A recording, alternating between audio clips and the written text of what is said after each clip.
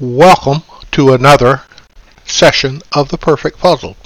We are going through Psalm 23, and we're going to do just the first half of this verse in this session, and we'll do the second half in our next session. The reason I'm doing that is to try to keep our podcast time to a reasonable 15 to 20 minutes. 20 minutes max, I think, is the longest that I'm going to try to keep them to.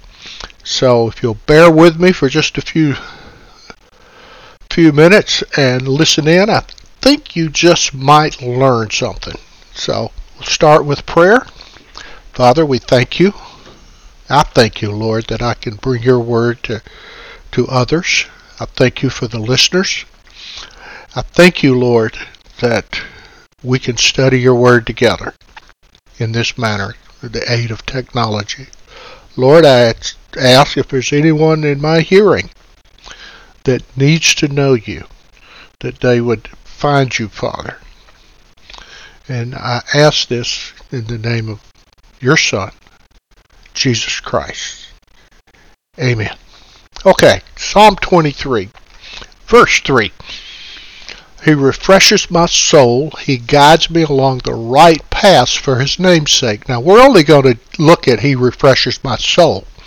Now, when you're studying this psalm, it should always be remembered that it's a sheep in the Good Shepherd's care who is speaking here.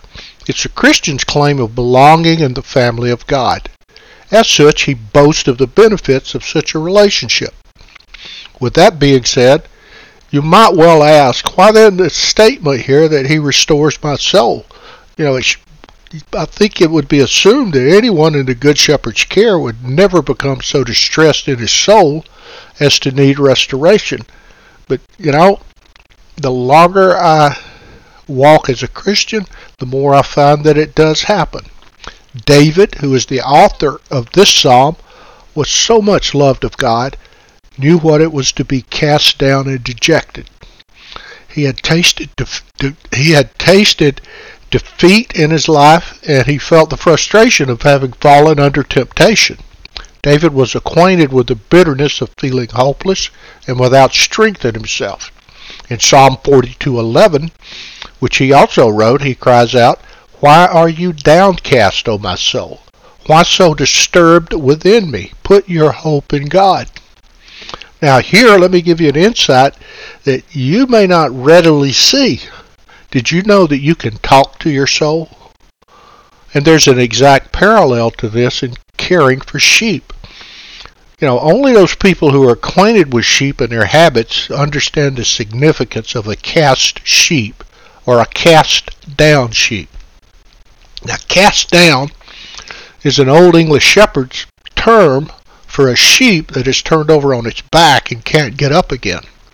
It's lying on its back, its feet in the air, flailing away, frantically struggling to stand up with no success. Sometimes it will bleat a little for help, but generally it lies there rolling about in frightened frustration. And if the shepherd doesn't get to the sheep within a short time, it will die. And that's a reason why it's essential for a shepherd to look over his flock every day, count them to see that they're all up and on their feet. If there's one or two missing, often the first thought in his mind is, I got to go find my sheep. He must be cast somewhere. I got to find it and set it on its feet again. And it's not only the shepherd who keeps a sharp eye for cast sheep, but the predators, buzzards, vultures, dogs, coyotes, cougars, all know that a cast sheep is easy prey and death is not far off. And nothing seems to arouse his constant care and diligent attention to the flock as the fact that even the largest, fattest, strongest, and even the healthiest sheep can become cast and die. And it's most often the fat sheep that are the most easily cast down. This is how it happens. A heavy, fat, or a long fleece sheep will lie down comfortably in some little hollow or find a depression in the ground. Then it rolls over on its side to stretch out, kind of relax a little bit. and then suddenly the center of gravity in the sheep's body shifts. It rolls onto its back far enough that its feet are no longer touching the ground. It starts to feel a sense of panic, starts to paw frantically, and of course that only makes things worse. It rolls over even further. Until now, it's impossible for it to regain its feet. And as it lies there struggling, gases begin to build up in the sheep's rumen, R-U-M-E-N. Now that's the first part of the stomach of a sheep. It's a large muscular sac. It holds food before it goes into the three smaller parts of the stomach. And the rumen can hold up to 60% of the sheep's body weight in dry material. Now, that amounts to about 11 to 12 gallons. Now, the gases expand in a calf sheep. Then they retard and cut off blood circulation in the extremities of the body, especially the legs. If the weather's very hot and sunny, a calf sheep can die in just a few hours. If it's cool and cloudy or rainy, it may survive for several days. And if the calf sheep is pregnant with lambs, it's a multiple loss because the lambs are not born. They die when the sheep dies. If they are young and suckling lambs, they become orphans. And a shepherd is always alert for this problem. It's not easy to tell you the sense of this ever-present danger. If the shepherd sees buzzards circling in their long, slow spirals, he's going to leave everything else and immediately go into the pasture and count the flock, make sure everyone is well and fit and able to be on its feet. This is part of the pageantry and drama that's pictured here for us in the story of the 99 sheep when one goes astray, and that's in Matthew chapter 18. That story Jesus tells pictures the shepherd's deep concern, agonizing search, his longing to find the missing sheep, and his delight in restoring it not only to its feet, but also to the flock as well as to himself. Now, a shepherd will spend hours searching for a single sheep that's missing. As soon as he reaches it, he rolls the sheep over on its side. This immediately starts relieving the pressure of gases in the rumen. If she's been down for a while, he has to lift her onto her feet. Then he'll straddle the sheep with his legs and hold her up, starts rubbing her legs to restore the circulation. And that can take quite some time until the sheep starts to walk again. And she'll often stumble, stagger, and collapse in a heap once more, and the shepherd has to pick it back up again. But little by little, as the sheep regains its equilibrium, it starts to walk steadily, and soon it just dashes away back to the flock. Now, all of this pageantry is conveyed to my heart and mind when I repeat the simple statement, He restores my soul. There's something intensely personal and tender and endearing, yet intensely filled with danger in that picture. On the one hand, there's the helpless sheep, utterly immobilized, though otherwise the sheep is strong, healthy, and flourishing. And on the other hand, there's the shepherd, quick and ready to come to its rescue, always patient, tender, and helpful.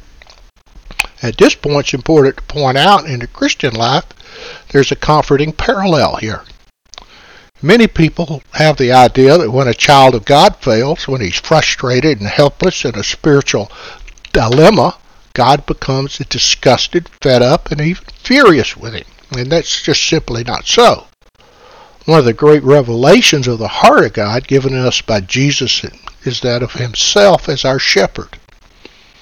He has the exact same identical sensations of anxiety, concern, and compassion for cast men and women as the shepherd has for cast sheep. That's precisely why he looked on people with such compassion. It explains his dealings with down-and-out people for whom human society had no use. It reveals why he wept over those who spurned his affection. It discloses the depth of his understanding of undone people to whom he came eagerly and quickly, ready to help, to save, and to restore.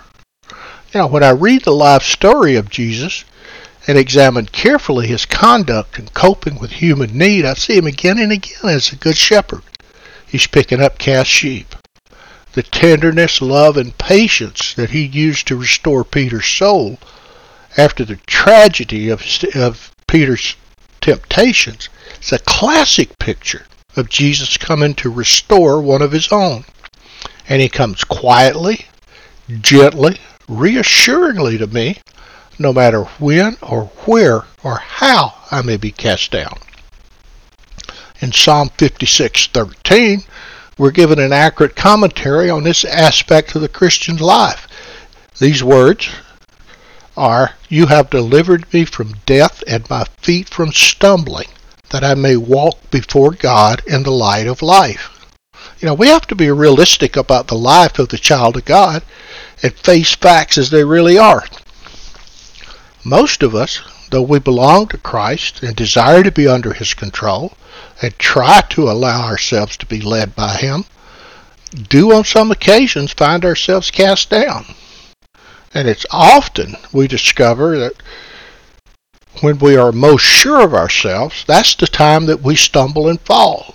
Sometimes when we appear to be flourishing in our faith, we find ourselves in a situation of utter frustration and futility. Paul, when he wrote to the Christians at Corinth in 1 Corinthians 10:12, he warned them of that danger. He said, "So if you think you are standing firm, be careful that you don't fall." Now that may appear to be one of the paradoxes and enigma of our spiritual lives, but when we examine it, it's not difficult to understand. As with sheep, so with Christians. Some basic principles and parallels apply which will help us to grasp the way in which a man or woman can be cast. There is, first of all, the idea of looking for a soft spot. The sheep that choose the comfortable, soft, rounded hollows in the ground in which to lie down, they're the ones that very often become cast. And in such a situation, it's so easy for them to just roll over on their backs. In the Christian life, there's great danger in always looking for the easy place, the cozy corner, the comfortable position where there is no hardship, no need for endurance, no demand upon self-discipline. At times when we think we have it made, so to speak, is actually when we're in mortal danger. There is such a thing as the discipline of poverty and privation, which can be imposed to do us worlds of good. Jesus suggested that to the young man who mistakenly assumed he was in a safe position when in truth he was on the verge of being cast down. Sometimes, if through self-indulgence I'm unwilling to forfeit or forgo the soft life, the easy way, the cozy corner, then the good shepherd comes along and may well move me to a pasture where things aren't quite so comfortable, not only for my own good, but for his benefit as well. There's the aspect, too, of a sheep simply having too much wool. Often when the fleece becomes very long and heavy, matted with mud, manure, burrs, and other, stuff, it is much easier for a sheep to become cast. It gets literally weighed down with its own wool. Now, wool in Scripture depicts the old self-life in the Christian. It's the outward expression of an inner attitude, the assertion of my own desire and hopes and aspirations. It's the area of my life in which and through which I am continually in contact with the world around me. Here is where I find the clinging accumulation of things, of possessions, of worldly ideas beginning to weigh me down, drag me down, and hold me down. It's significant that in Israel, no high priest was ever allowed to wear wool when he entered the Holy of Holies. Wool spoke of self, of pride, personal preference, and God will not tolerate that. If I wish to go on walking with God and not be forever cast down, it's an aspect of my life that God must deal with drastically. Whenever a shepherd finds a sheep is being cast because he's too long and heavy of fleece, he fixes the situation. In short order, he shears it clean to eliminate the danger of having the sheep lose their life, and it's not always a pleasant process. Sheep do not enjoy being sheared, and it's hard work for the shepherd, but it has to be done. Now, when it's all over, both sheep and shepherd are relieved. For the shepherd, there's no longer the threat of being cast down, while for the sheep, there's a pleasure of being set free from a hot, heavy coat. Often the fleece is clogged, like I said, with filthy manure, mud, burrs, sticks, and ticks. It's got to be a relief to get rid of it all. And similarly, in a similar manner, in dealing with our old self-life, there will come a day when the master must take us in hand and apply the keen cutting edge of his word to our lives. It may be an unpleasant business for a time, and no doubt we'll struggle and kick about it. We may get a few cuts and wounds, but it's a relief when it's all over. Now, the third chief cause of cast sheep is that they're too fat. Overly fat sheep are not the most healthy, nor are they the most productive. And it's the fattest, along with the heaviest with wool, that are most often cast. Their weight simply makes it that much harder for them to be agile and nimble on their feet. Once a shepherd suspects the sheep are becoming cast because they're fat, he's going to take long-range steps to fix the problem. He'll put them on a more rigorous ration, they'll get less grain, and the general condition of the flock is going to be watched very closely. It's his aim to see that the sheep are strong, sturdy, and energetic, not fat, flabby, and weak. That way we turn to the Christian life, we're confronted with the same sort of problem. There are men and women who, because they may have done well in business or in their careers or their homes, feel that they are flourishing and feel that they have arrived. They may have a sense of well-being and self-assurance, and that in itself is dangerous. It's often when we are most sure of ourselves is the time when we're the most likely to fall flat. When Jesus warned the church in Revelation 3:17, he pointed out that some considered themselves rich and affluent. They were actually in desperate danger. The same point was made by Jesus in his account of the wealthy farmer, who intended to build more and bigger barns, but who in fact faced utter ruin. Material success is no measure of spiritual health, nor is your standing in the estimation of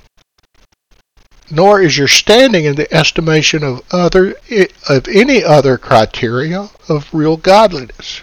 It's good for us that the shepherd of our souls sees through this exterior, takes steps to set things right. He may well impose on us some sort of diet or discipline that we may find a bit rough and unpalatable at first. We need to reassure ourselves it's for our own good, because he loves us and for his own reputation as the good shepherd. Hebrews 12, we read how God chooses to discipline those he loves. At the time, it may prove a tough routine, but the deeper truth is that afterward, it produces a life of rest and tranquility free from the fret and frustration of being cast down like a helpless sheep. The toughness it takes to face life and the reverses which it brings to us can only come through the discipline of endurance and hardship. In his mercy and love, our Master makes this a part of our program. It's a part of the price of belonging to him. We can rest assured he'll never expect us or ask us to face more than we can stand. Now that assurance is based on 1 Corinthians 10, verse 13. But what he does expose us to is going to strengthen and fortify our faith and confidence in his control. He is the good shepherd. We could rest assured that he knows what he is doing. And that in and of itself should be enough to continually refresh and restore anyone's soul. I know of nothing which so quiets and enlivens my own spiritual life as the knowledge that God knows what he is doing with me. All right. Thank you very much. This has been The Perfect Puzzle. I'll leave you with a short prayer. Father, I just ask that the words that we've spoken here today will touch someone, Father. That your word will go out. I ask this in the name of your Son, Jesus. Amen.